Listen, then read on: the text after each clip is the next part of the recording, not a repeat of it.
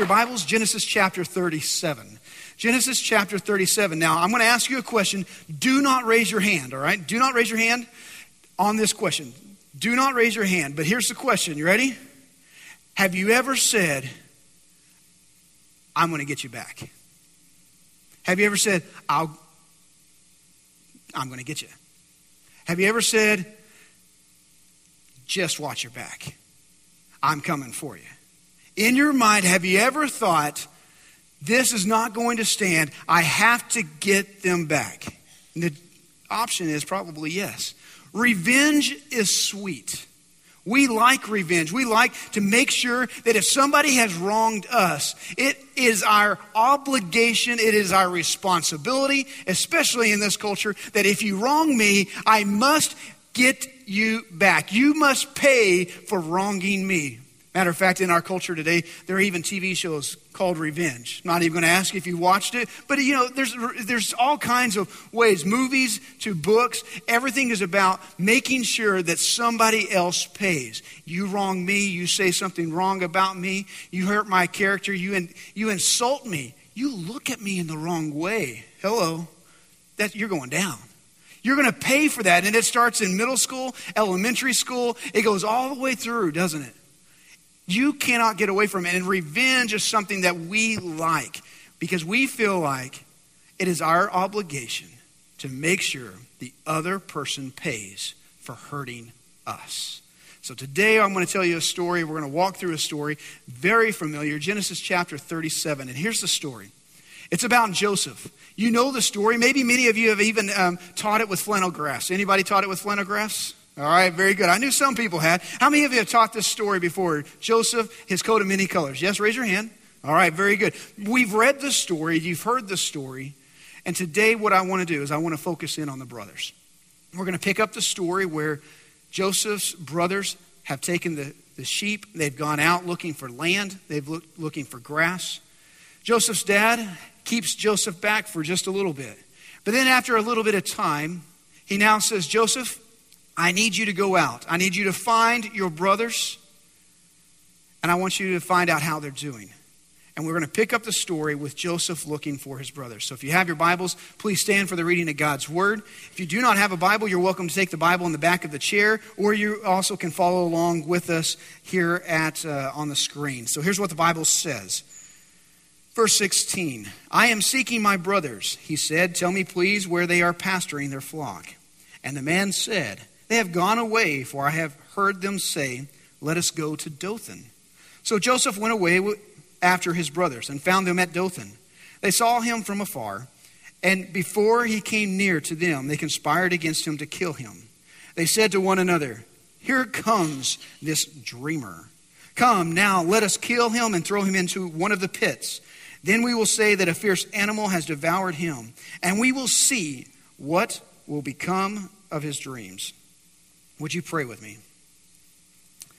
Heavenly Father, God, I thank you for this day, and I thank you for your love, your goodness, and your grace. God, thank you for the great privilege and opportunity to be able to gather with other believers publicly to worship and to celebrate how great you are. We want to say thank you for that. I pray now as we look into your word that, God, there would be a freedom of your Holy Spirit to move and to work, to teach, to speak, to interact with our souls so that, God, we hear from you today. God, I pray that you would reveal to us exactly what we need to hear. Give us the courage to apply it to our lives. And that we walk away today knowing that we've heard from you. In Jesus' precious name I pray. And all God's people said, amen. Thank you. You may be seated. All right, so here we go. In your bulletin insert, you're going to find devotions for the week. Also, you're going to find small group questions for the week. Maybe you would like to do that on your own, or maybe you want to do it with your family devotions, or you can even do that in your home groups. But those questions will help you walk through the passage and help walk through some of the things we're going to be talking about today. Also, you're going to find the notes so you can fill these in and be able to look back through these and help you. What we're going to do today is I'm going to walk through this passage. As I walk through the passage, I'm going to give you a few little thoughts about revenge. And as I walk through that, then afterwards, what I want to do is I want to set it up so that we can understand how do we break the cycle of revenge in our own personal lives. So I'm going to give us some action steps. You see those filled in, but that's what we're going to do today, all right? So let's begin. Revenge. Joseph goes out to see his brothers, verse 18, and it says, and they saw him from afar. Now, just in case you're an East Texas person, that is not a fire. All right? They saw him from afar, a long distance away. So Joseph is walking, and how did they see Joseph? How did they know that Joseph was coming? Any ideas? His coat of many colors. It was shiny, it was flashy. Man, they could see the colors coming. So they were like, oh, here he comes. That's little baby brother, here he comes. So they know he's coming, and what they do is this. They say, we need to do something about it. We need to kill him. Now here's the question. Why do they need to kill him? What was so wrong that Joseph did that caused them to have to be at a point where they felt like they needed to kill him? He did nothing. Nothing that actually is deserving of death. He did not kill somebody else, so it wasn't an eye for an eye. He didn't kill anybody else. He did not do any major crime. He did not steal from somebody. There was no major crime committed. Joseph simply did something very interesting. He did this. Verse 19, they said to one another, here comes this dreamer. Your first blank is this. Revenge begins with a perceived wrong. A perceived wrong. And here's why I say a perceived wrong. Because many times we get frustrated and we get mad just because somebody looked at us the wrong way. Did you see how she looked at me? Can you believe they actually, and all of a sudden we get mad because somebody's personality rubs us the wrong way. Have you ever had somebody rub you the wrong way? Just their personality. I mean, you walk near them and you just see them and your whole inside just begin to cringe and you're like, ugh. And you start having these thoughts, right? Now, you guys are acting like you've never thought bad thoughts about people. All right? This is not like confession time for Heath right now. So what we have this moment where they see their brother coming. And the only thing that they are frustrated about is because Joseph had a dream about them bowing down. It's a perceived wrong. And it's this wrong. And here's how revenge starts. You look around and you see somebody and you get mad at them. And you get mad because they looked at you the wrong way. You get mad because they talked about you the wrong way. They didn't do what you thought they should do. Somehow they wronged you. And there's a good chance they didn't even know that they wronged you. And yet here we are. They're mad. And it moves to this necessity. Revenge grows to a necessity. That's your second blank. It grows and they said, we've got to do something. Here he comes. We've got to kill him. We've got to get rid of him because there's no way that we can allow this pride to stand. Joseph, he thinks we're going to bow down. There's no way. Let's go ahead and kill him and let's see what happens to his dream. And this is exactly how revenge begins to move in our lives. We get so frustrated with somebody. We get upset about something. And then we get to this point where we feel like it's our obligation, it's our duty, it's our responsibility. Because dad's not going to take care of it. The brothers decided it's our job. If dad's not going to take care of Joseph and his pride, then we have to do something about it. If the boss isn't going to take care of him, then I've got to do something about it. If grandparents aren't going to take care of the siblings and all this fighting, they're going to have to go down. If the school teacher is not taking care of it, if the dorm room mom, whatever they're called, doesn't take care of it, dorm mom, are you following this? I don't know where I'm going. No, I do. It's just that point. We get so frustrated and we feel like, wait a minute, there has to be justice. There has to be justice. We cannot let that pride stand. And here's our biggest problem with revenge. We start looking at everybody else. And when we look at everybody else, we hold them to a higher level of scrutiny than we hold ourselves. Rewind, write that down. We scrutinize everyone else on a higher level. And we criticize them and we get mad because they're not living at this level. And yet we ourselves don't live there. And so we're willing and we think it's okay and we feel justified to go after them when we feel justified, to tell everybody else. And here's what we do. You see, we see our motives as pure. We see our actions as right. When we look at other people, here's what we see. We see their motivations as evil, and we see their actions as demonic. Are you following this? So we let ourselves go. and we hold everybody else at a different level. And here are the brothers. They feel like it's a necessity. They must hold Joseph to a different standard. Let alone their pride, their arrogance. But Joseph, we can't let him talk about us like this. Do you see it? Now follow along. Here's what happens. So they begin to conspire. They see Joseph coming. We've got to do something about him. Let's kill him. Let's throw him into a pit. Let's say wild animals tore him apart. Reuben, the oldest brother, steps in and says, hey guys, we can't do that. Let's just throw him into the pit. And Reuben's plan, the oldest brother, his plan was to come back and release Joseph and bring him back safely home. Well, they put him in the pit. They calm him down, and here's what happens. Look what it says. So in verse 24, they took him and threw him into a pit, and the pit was empty. There was no water in it. So this is like a huge well, if you will, that they had dug. There's no more water, so they just throw him into this pit, and they leave him there. Verse 25, then they sat down to eat. I like that. They just sit down and eat. Whew, man. And here's your next blank. You ready? Revenge always feels good. It feels good. Once you get your revenge, once you start down that path and you start either aggressively attacking or maybe you start undermining or maybe you start attacking somebody's character or you start shouting it from the rooftop how wrong they have treated you and how good you are, and you make yourself the victim and you play it out and you just tell everybody, look how wrong I've been treated, and now you're getting that revenge and now you're tearing them down and now you're putting them down. It feels great. It feels so good that finally it's time to eat. Your belly's tied to, let's just sit back, let's just relax. This is good. Now, can you imagine the conversation? My mind plays this as a movie theater, so I just sit and I think and I contemplate. I'm wondering what Joseph's doing in the pit, right? He hears about it. Can you imagine what he's yelling out? Hey guys, wait till Dad hears about this. Right? Or maybe he starts yelling and he's actually cursing them for a while. Maybe he's doing that. I don't know. Maybe he's calling, hey, Reuben, I know you out there. I know you care. I heard that you care. Reuben, where'd you go? And he's yelling and he's pleading. He begins to plead it out. And finally, he has nothing else to leverage. And then you think about the brothers who are sitting around the campfire and they're now eating. And if you've had brothers, you know the conversation was not probably too kind. They probably start joking back and forth going, did you see how he's crying? He's crying like a little baby. And then they start making fun. And then, do you understand what I'm saying? There's this joking. There's this, man, it just feels so much better. We're teaching him. Yeah, he's never going to have this kind of pride again. And they're just laughing and they feel like, there's a satisfaction. And here's the problem with revenge. It satisfies, but it's only temporary. And it's only a short-lived moment where it feels really good. And the reason we go after revenge so quickly is because it feels so good.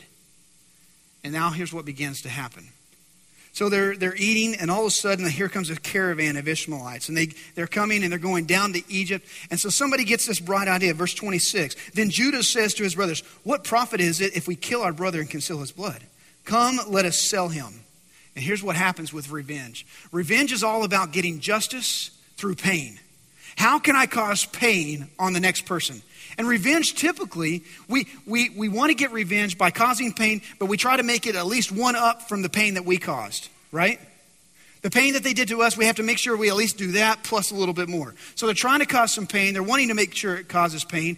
And then they get to this point going, wait, we could make some money off of our brother. What is the profit for us? And here's where revenge begins to really set deep down into our souls. If I told the boss about her and how she's not really working, maybe I would get the promotion and she won't. Hello? Or maybe if I go in and I tell the boss that I did all the work on this project and how everybody else slacked off, there's a good chance I can get that promotion. And we try to find the revenge so that it actually profits us.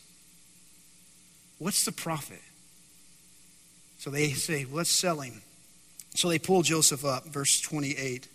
I cannot imagine what's going through Joseph's mind as he's coming up. Finally, you guys are finally letting me out. And he gets up, and once he gets up out of the pit, all of a sudden the horror of understanding that he has just been sold. He begins to plead. He begins to beg his brothers. And as he begs his brothers, why are you doing this? Joseph knows that something's going to happen and something is radically going to change. You see, revenge always hurts others. You're going, Heath, why are you putting that as a simple blank? It's too simple. Because what we need to hear is the simple truth.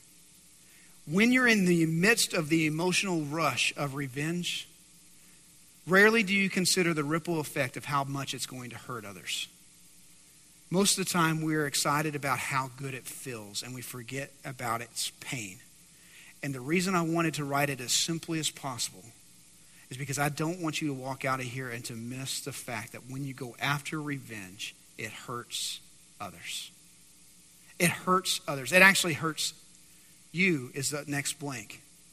You see, Joseph's coming up, and revenge at the core ends up hurting ourselves. Do you remember the old radio and then TV show, Amos and Andy? Do you remember that? It's an old TV show, Amos and Andy. And here's what was happening. Amos is picking on Andy. And he keeps picking on him and criticizing him. And he'd poke at him in the chest. And he'd poke on him and then criticize him. And so Andy gets tired of it.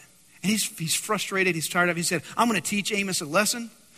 Next time he pokes on me, he's going to blow his hand off. And they're like, what? And so what you see is, you see him tie 6 sticks of dynamite to his chest and then put a coat over it. He said, oh yeah, I'm going to teach Amos a lesson. When Amos hits me, he's going to blow his hand off. He'll never do that again.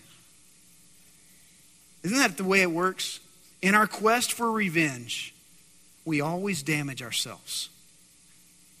And here's what's going on. Now, Joseph comes up out of the pit. He is now at a point, he knows what's happening.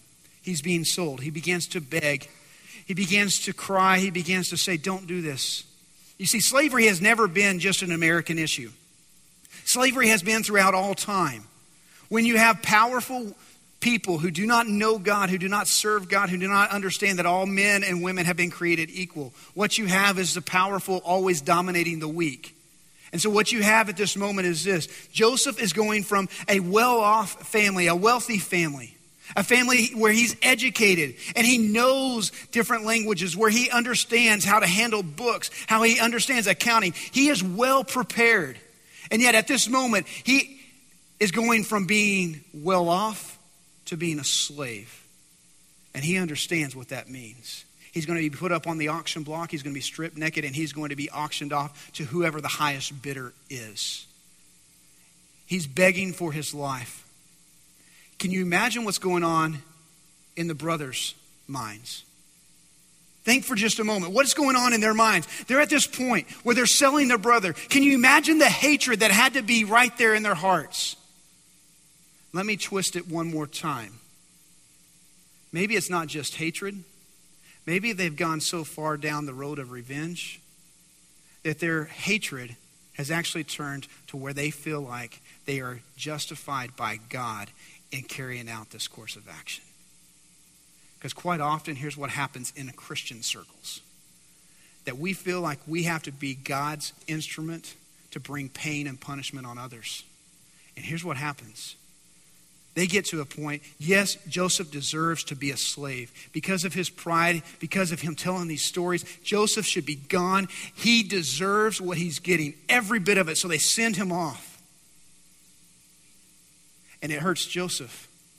I can't imagine, because this was not just a 1-week vacation stay as a slave. This was weeks, months, years, decades. Can you imagine the pain that had to go into his life? Now let me ask the question. Because we understand and we're dealing with revenge hurts people and it hurts others. It doesn't just hurt Joseph. Now the plan is this. We have to tell Dad somehow, right? So they take his coat of many colors, they tear it, they dip it in blood, and they take it home. Hey, Dad, do you recognize this coat? Can you tell us what's going on? And the dad begins to break down. And he says, yeah, that's my son's. A wild animal must have destroyed him. And he begins to mourn at the loss of his son. All the brothers Their families, they come around and they try to conceal Dad and say, Dad, it's going to be okay. And he says, no, it's not. And weeks go by and the pain in the morning still continues. Months go by and they're, Dad, it's going to be okay. And he says, no, I'm going to carry this pain to the depths of my soul through all the way to my deathbed. It's not going to be okay. Now he goes for years and years carrying the weight of the death of his son. You see, revenge feels so good until we begin to see how far the ripple effect goes. And as you begin to see how it hurts and hurts and hurts. Now, here's where I want to show you. It also hurts you. And the reason it hurts you is because you were never designed to be the judge. Rewind. You're not the judge. You were never designed to be the judge. There's only one judge, and that is God. So here's what happens when you get revenge, and then you begin to hold it on. Go over to chapter 42, if you would. Chapter 42. Genesis 42, go all the way down. Genesis 42, go down to verse 21, and I'll pick it up. Here's what happened. So Joseph goes to Egypt. He continues to follow God. Instead of getting bitter and angry, he forgives, and he walks through the entire passage where he follows God. He's accused of doing wrong. He's put into prison. He still follows God. He still chooses to follow God. He tells dreams and he interprets dreams. He's in prison for 2 years. He tells the story of what's going to happen to the baker and the wine tester. They come true. 2 years later, the king, the Pharaoh, has a dream. And the dream, nobody can interpret. And then all of a sudden, the reminder, oh yes, there's someone in prison who can tell dreams. So they pull Joseph up. Joseph, here's the dream of the Pharaoh. What does it mean? And he says there's going to be 7 good years, 7 bad years. The Pharaoh says there's nobody else smarter than Joseph. Joseph, you're now second in command. Joseph now begins to work through the next 7 years of plenty. They take 1/5 of all the grain, they create silos, and they set it up. As the drought goes in, as they go into drought for 7 years, the drought goes also into not only Egypt, it goes over into Israel. And there comes this point where all of Joseph's brothers, the drought was hitting them so hard, they could not eat, they didn't have any more food, they were about to die. So the dad says, okay guys, I need you to go to Egypt, buy grain. They come in to the land. You know the story. They bow before Joseph, just like the dream prophesied. Joseph sees his brothers. He recognizes them. They do not recognize him. And he begins to put test to his brothers to see if his brothers have changed. And as he tests his brothers, he finds out that yes, they have changed. And look what happens in verse 21. Here's what they say. These are the brothers speaking. They don't realize that Joseph can understand. And here's what it says. They said to one another, in truth, we are guilty concerning our brother, in that we saw the distress of his soul when he begged us and we did not listen. And this is why this distress has come upon us.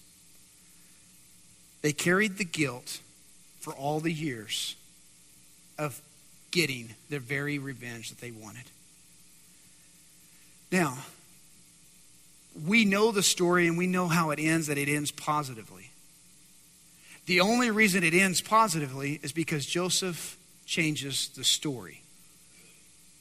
For most of us, if we had been sold into slavery, if somebody had wronged us the way Joseph had been wronged, his integrity was challenged and questioned and he was put into prison.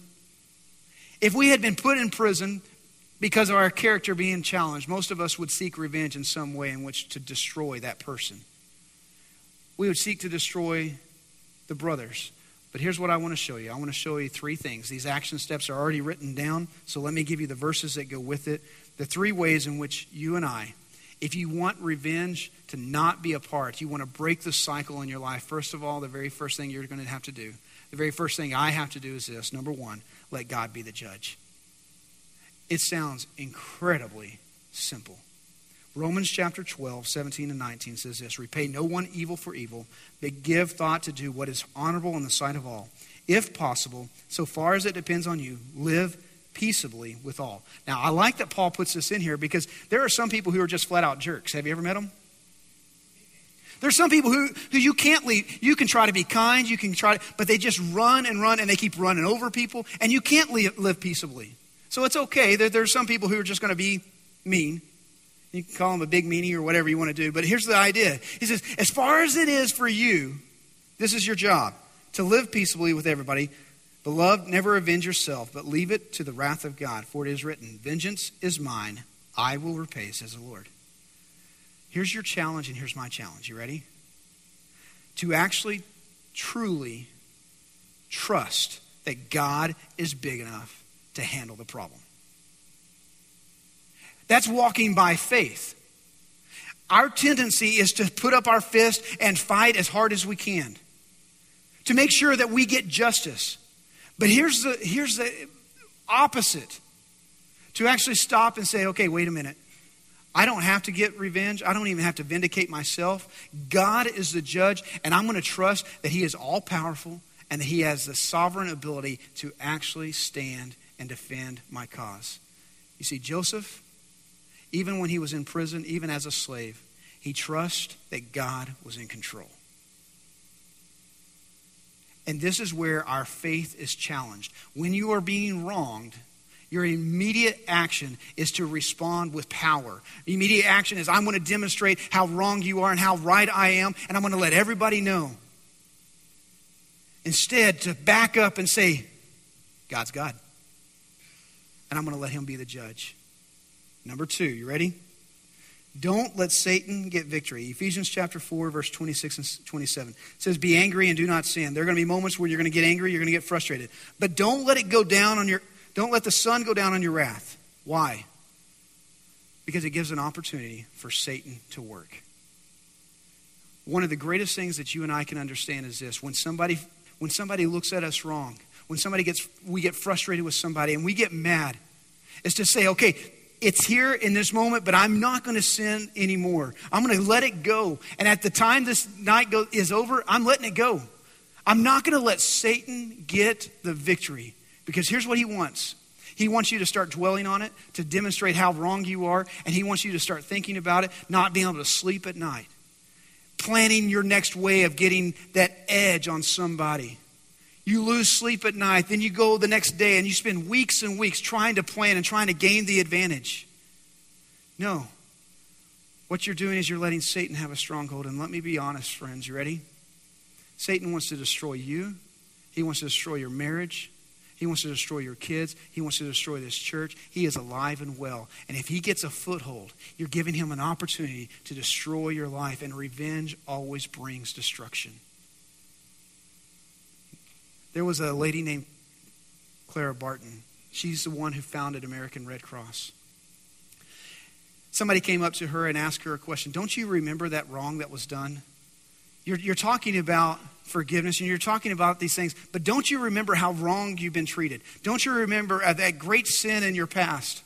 And Clara Barton just kept ignoring it and saying, no. And finally, the person just pinned her down. You have to remember. You cannot forget something that was that hideous and hurt you so bad. And here's her response. Clara Barton said this. I distinctly remember forgetting. Isn't that good? I distinctly remember forgetting.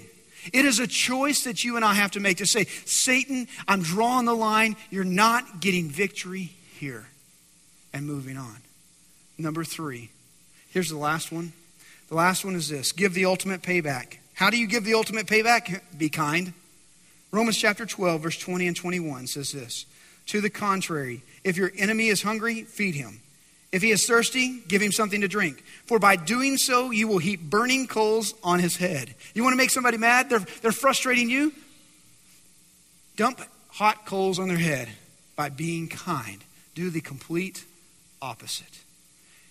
The story ends positively because Joseph goes to the extreme.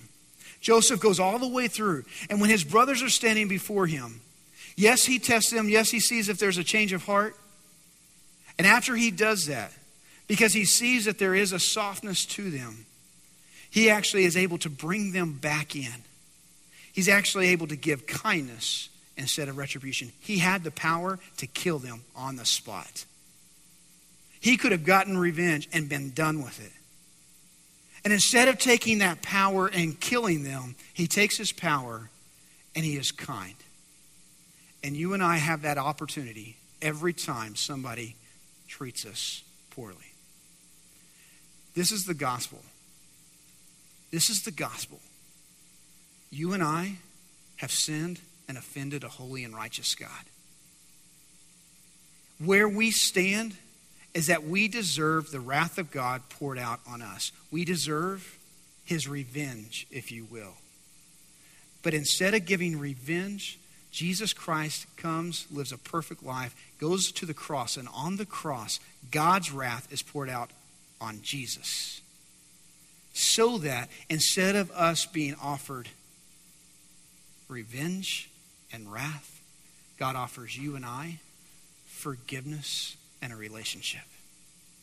Martin Luther, the great reformer, one night he had a dream. And as he was dreaming, he woke up and he wrote it down.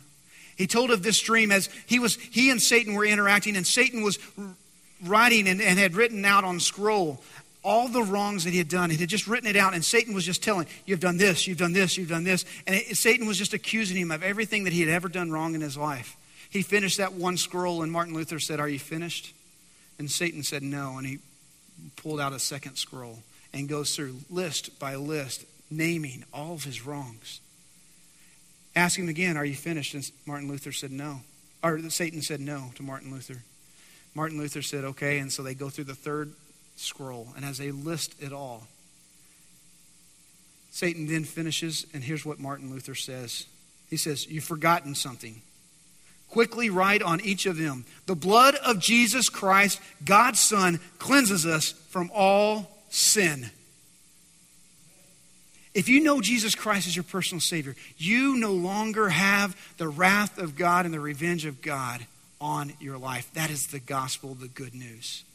And if you don't know Jesus Christ as your personal Savior, here's where I want to encourage you. God is not out to get revenge on you. You feel guilty, you feel separated. God's not out for revenge. God is out right now to offer you grace, forgiveness, love, and a relationship with him. All you have to simply do is say, "Jesus, I'm sorry. Please forgive me." And you give your life to Jesus and ask him to be the leader of your life. If you'd be willing to do that, you would receive forgiveness. Now, as a believer, if you have done that, ready?